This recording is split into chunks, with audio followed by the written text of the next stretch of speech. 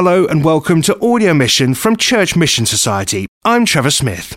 How can Church Mission Society come alongside your church, and how are we playing our part in growing churches around the world? Later, we'll hear from the founder of Partnership for Missional Church, an extraordinary initiative CMS has launched nationally in the UK. But first, we'll hear from Peru and Pakistan, where our people are helping the church grow in discipleship. In Lima, Peru, Anna Sims is part of the Christian Life and Formation team in the Anglican Church there. You'll hear her refer to it by its Spanish initials VCF.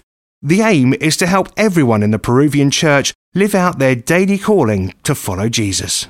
I believe that as Christians we're all called to live out mission wherever we are. For me, I know that God's given me skills and enthusiasm and passion for people, for the arts, and for relationships with people. So just really enjoy getting alongside people and doing life with them wherever they are. You find yourself now in something called the Christian Life and Formation team? Yes, that's correct. So that's a fancy way of saying discipleship. And so, yeah, we're part of the VCF team. At the moment, we're in an initial stage, which has taken about a year to 18 months. So we're doing a big survey. We're visiting all the different churches and communities, doing interviews with clergy, questionnaires with congregation members, and just spending a week or however long with doing different weekly activities that the churches have. We're sort of just participating and seeing what's happening in each of our churches. Take us right back to the beginning. Where did this idea come from? How's the need identified?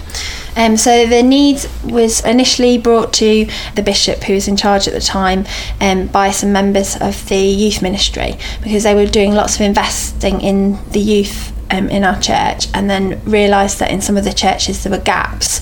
So when the youth grew older, there wasn't the infrastructure of discipleship in the different congregations, and so they spoke to the bishop, who as well had identified it as one of his areas that needed to be worked on in the Peruvian church. And so he put together a team. So there's 14 of us in the VCF team. That includes clergy, bishops and lay ministers and lay members, and then in the core team there's 4 of us, and so we're the ones that are visiting the different churches and just trying to get an idea of what's going on in the different churches, if there are patterns and where the strengths and weaknesses are. And where does your art come into all this?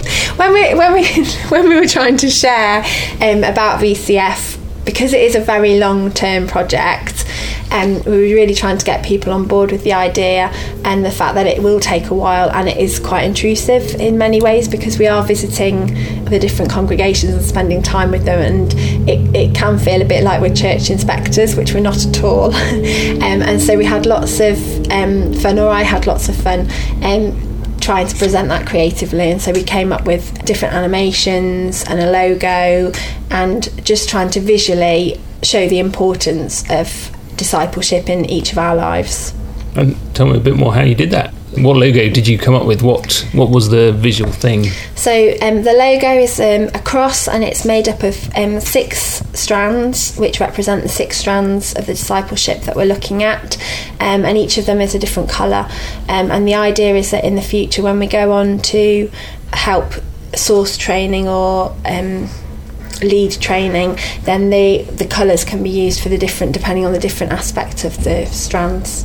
And the whole idea behind it is it's about the reinforced Christian life, I guess, is like a woven textile. So if it's woven into, these different aspects are woven into your life, then you develop and grow as a Christian. There's a particular family you stay with, I think, sometimes that you've seen this all kind of working out in practice. Tell me about them. So it's a family in Chiclayo in the north on the coast, and we stay with them, and they've just been so generous, opening up their homes to us every time we go, and we've now been visiting them, and we've started visiting them before I got involved with VCF, but just when we started, the mother, Betty, went to church regularly, but her husband wasn't really interested, and her kids kind of went along when she took them, and just going to visit her repeatedly over a number of years, just seeing how she's grown in her faith, how that's had an impact on her marriage, on her husband. Her husband now goes to church regularly and they're reading the Bible at home. Her eldest daughter is reading the Bible during the Sunday service, and just they've got a real thirst for God and finding out more about Jesus, and how they can apply that to their home. And so in their marriage, in the communication, in the parenting, and it's just been lovely just to watch and just be part of their family. And food is really central in improving culture, and they've got a little yard outside which is full of ducks and guinea pigs and chickens and things, and so whenever we now stay, there's always a couple of guinea pigs slaughtered for our lunch. So looking to the future, you said it's a long-term programme. So do experiences like meeting that family really give you a hopeful outlook for how this programme can develop and go on in the future? Yes, it does, because it's all about relationships, and I think our desire is just to see each person grow, ourselves included as members of the team, into the potential and fulfilling what God has got for each of us.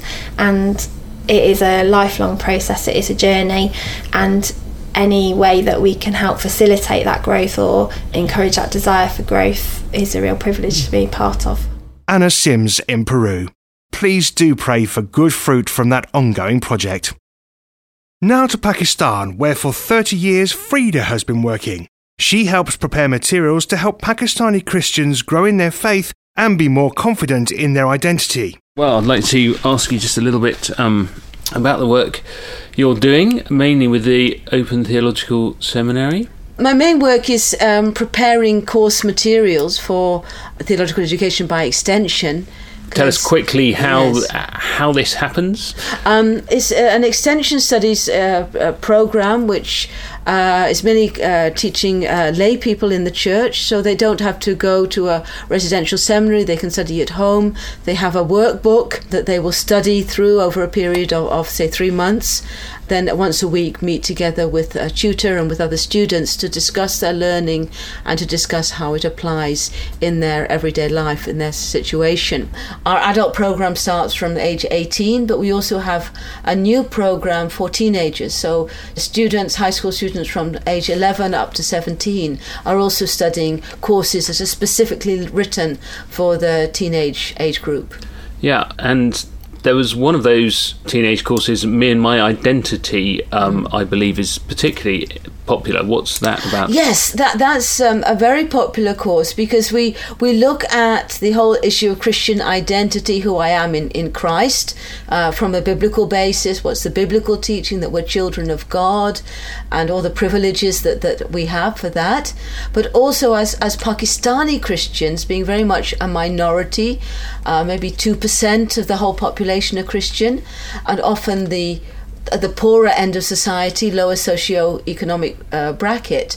And it's very encouraging for them to take pride in their Pakistani Christian identity and to see the contribution that Pakistani Christians have made to the building up of the country, even to the when Pakistan came into being, there were Christians who were very involved in that whole process and in creating the Constitution of Pakistan. It was a Christian who was the Chief Justice at the time. And some of the stories of these people, because largely the religious minorities are written out of the textbooks. So when they're these children are studying in school, Pakistan studies, studying about the history of Pakistan, it's described as though Pakistan is 100% Muslim and the minorities have made no contribution. So they are really quite encouraged to find out exactly how big a contribution Christians have made, and so they can take pride in being Pakistani Christians, not just in their Christian identity, but as Pakistani Christians. What is day-to-day life like for ordinary Christians? Again, it depends what area of the country you're in. I would say that still in Lahore, it doesn't have an immediate impact, even after this latest incident. In Lahore, day to day, there's really no real difference, change of behaviour. Sundays, there's much more armed guards on the churches, around the churches for security.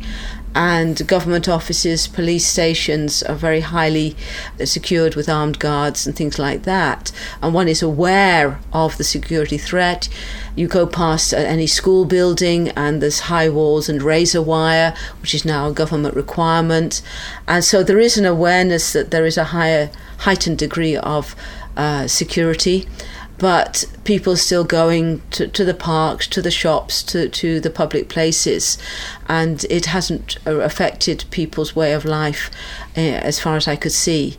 Now, in Peshawar, in Quetta, where it's been far more constant threats, more frequent small bomb blasts, I can't answer for them. They will have a much higher degree of insecurity because that's much more day-to-day activity. Lahore, as I say, we've had one major incident this year, one major incident a year ago. It's not a constant threat that's on people's mind. It is an exception to the rule. And so mostly people go on with everyday life as normal. There's probably more risk in crossing the road in Lahore than in getting blown up with a bomb blast. If you were to just try and tell people in Britain what Pakistan is like as a place, as opposed to what we see in the news...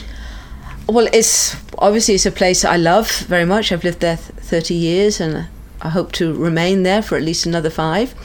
The people are very warm, very friendly. There's Muslims as well as Christians, very warm, friendly, generous, hospitable, very interested in other people, so very easy to get into conversations, very interested to know what I'm doing, very positive to hear about what I'm doing, even to the extent that the term missionary is generally considered a good thing because of the historic service of missionary institutions. Mission hospitals, mission schools have such a terrifically good reputation that everybody respects them and in a sense respects the Christians because of that. Give thanks for this remarkable work and do of course keep in your prayers the future of Pakistan as a country. May it be peaceful and welcoming to all minorities.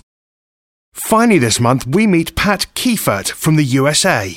He has instigated and developed a 3-year spiritual journey for churches with the aim of becoming truly missional congregations. It's called Partnership for Missional Church, and Church Mission Society is now rolling it out nationally in the UK. But we should let Pat explain what it's really all about. Partnership for Missional Church is a spiritual journey, answering essentially one question: what is God's preferred and promised future for a local church? It's done with a group of other congregations, somewhere between 10 and 15. What is the need it's meeting? When you first started it, what was the need you were responding to? Most of the congregations that we have met that seem to be able to make good use, from the very beginning, were congregations that had a sense, this isn't working. We're not reaching people. We're not as vital as we could be. We feel as if we're running down or even dying.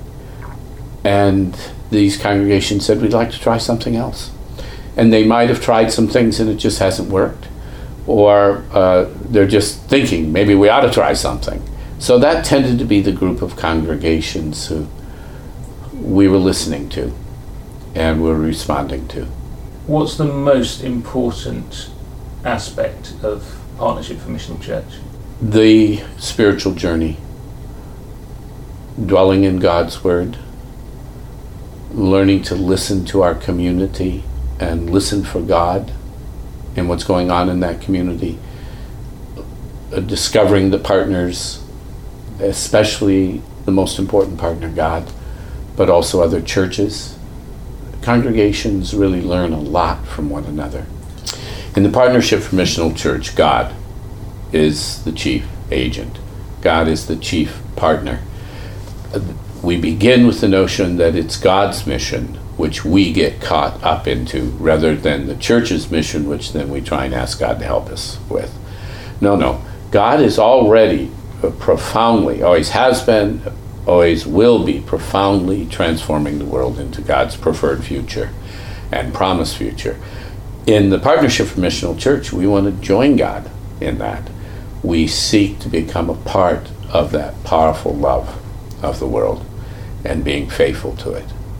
One congregation in Leicester Diocese, we just finished a 5-year review of the congregations in that cluster, and they had come into the cluster openly stating, well, they didn't really want to be there, but they felt as if the bishop was saying, was either you do this or we close you. I often say they had one foot in the grave and the other on the banana peel. And they felt as if they were a loving, caring community to one another. The building in which they worshipped, a major part of the tower, was from 1270. An incredible church garden with people buried over 800 years. Very powerful. But you couldn't see it in the community, literally. You could see the top of the church, but otherwise it was right in the middle of this village that had been swallowed up into a larger city, Leicester, and you couldn't see it. After their first year, they chose as their experiment to do youth ministry because, like most congregations, they came to the conclusion, well, we can solve all our problems by having youth in our church. That gives us a future. Well, they asked for a very large sum of money from their diocese to hire a youth worker. Luckily, the diocese said no, and they went back and looked at the real data and the interviews they were doing in their community and discovered they were wrong. They did not live in a secular village. They lived in a village where over 65% of their neighbors were very active in other religious communities. As in many places, in at least England, the world has come to England. You no longer have to go to the rest of the world. And there they were. Over 65% of their neighbors were Muslims or Hindus or Sikhs. It was Buddhists. It was very interesting. This changed their whole notion of what it might mean to be a part of God's mission in that community. Over the next year, they did a series of experiments of hosting and being hosted by those different religious communities. They now are a part of a big festival where they have over 500 people show up for this big festival of different religious communities, in which, as they said, for the first time, they felt they could talk about, in positive terms, what it meant for them to be Christian in a world that wasn't all Christian. It freed them, actually, to give witness to Jesus. That, to me, is massive success. It's changed the life of that congregation. The more interesting thing is they did all of this while they were in interregnum, while they were between vicars. And they had a very wise interim who sat back and let them struggle to find God's preferred and promised future for them. Pat Keifert. Please do pray for this new initiative and for the churches in Oxford, Durham, Leicester and Sutherland Nottingham dioceses who are already on the Partnership for Missional Church journey. You can learn more at churchmissionsociety.org/PMC. Now joining us with a short prayer exercise is Ian Adams, CMS Mission Spirituality Advisor, with another in his series, Praying with the Body, available in the resources section of our new website, churchmissionsociety.org. This time, Standing in Prayer. This exercise can be both an accompaniment to our words of prayer and a way of praying without words. As you go into prayer today, speak out what you want to be heard. Perhaps a mix of your thanks, your hopes, your yearnings, and your confession, and then become silent. When you are ready, move into a standing position, perhaps opening your hands as you do this. There's a long tradition of standing to pray, and it is the traditional prayer position of the Orthodox churches and of the Jewish faith. The standing position carries an awareness of the wonder of God's presence. It also conveys a sense of quiet and persistent waiting for God to reveal God's self. And it implies that we're making ourselves ready to act, perhaps to become, in God's good care and surprising imagination, part of the answer to the prayers that we have made. Remain standing in this way, then move into activity with this word prayer. God, you are so close, yet beyond all containing. With countless others around the world and through the ages who pray this way, I stand before you. Help me to seek you always. I wait for you. Help me to be open to your presence. I ready myself. Help me to be an answer to the prayers I make. Ian Adams drawing this month's audio mission to a close. Please join us next time for more Global Voices of God's Mission.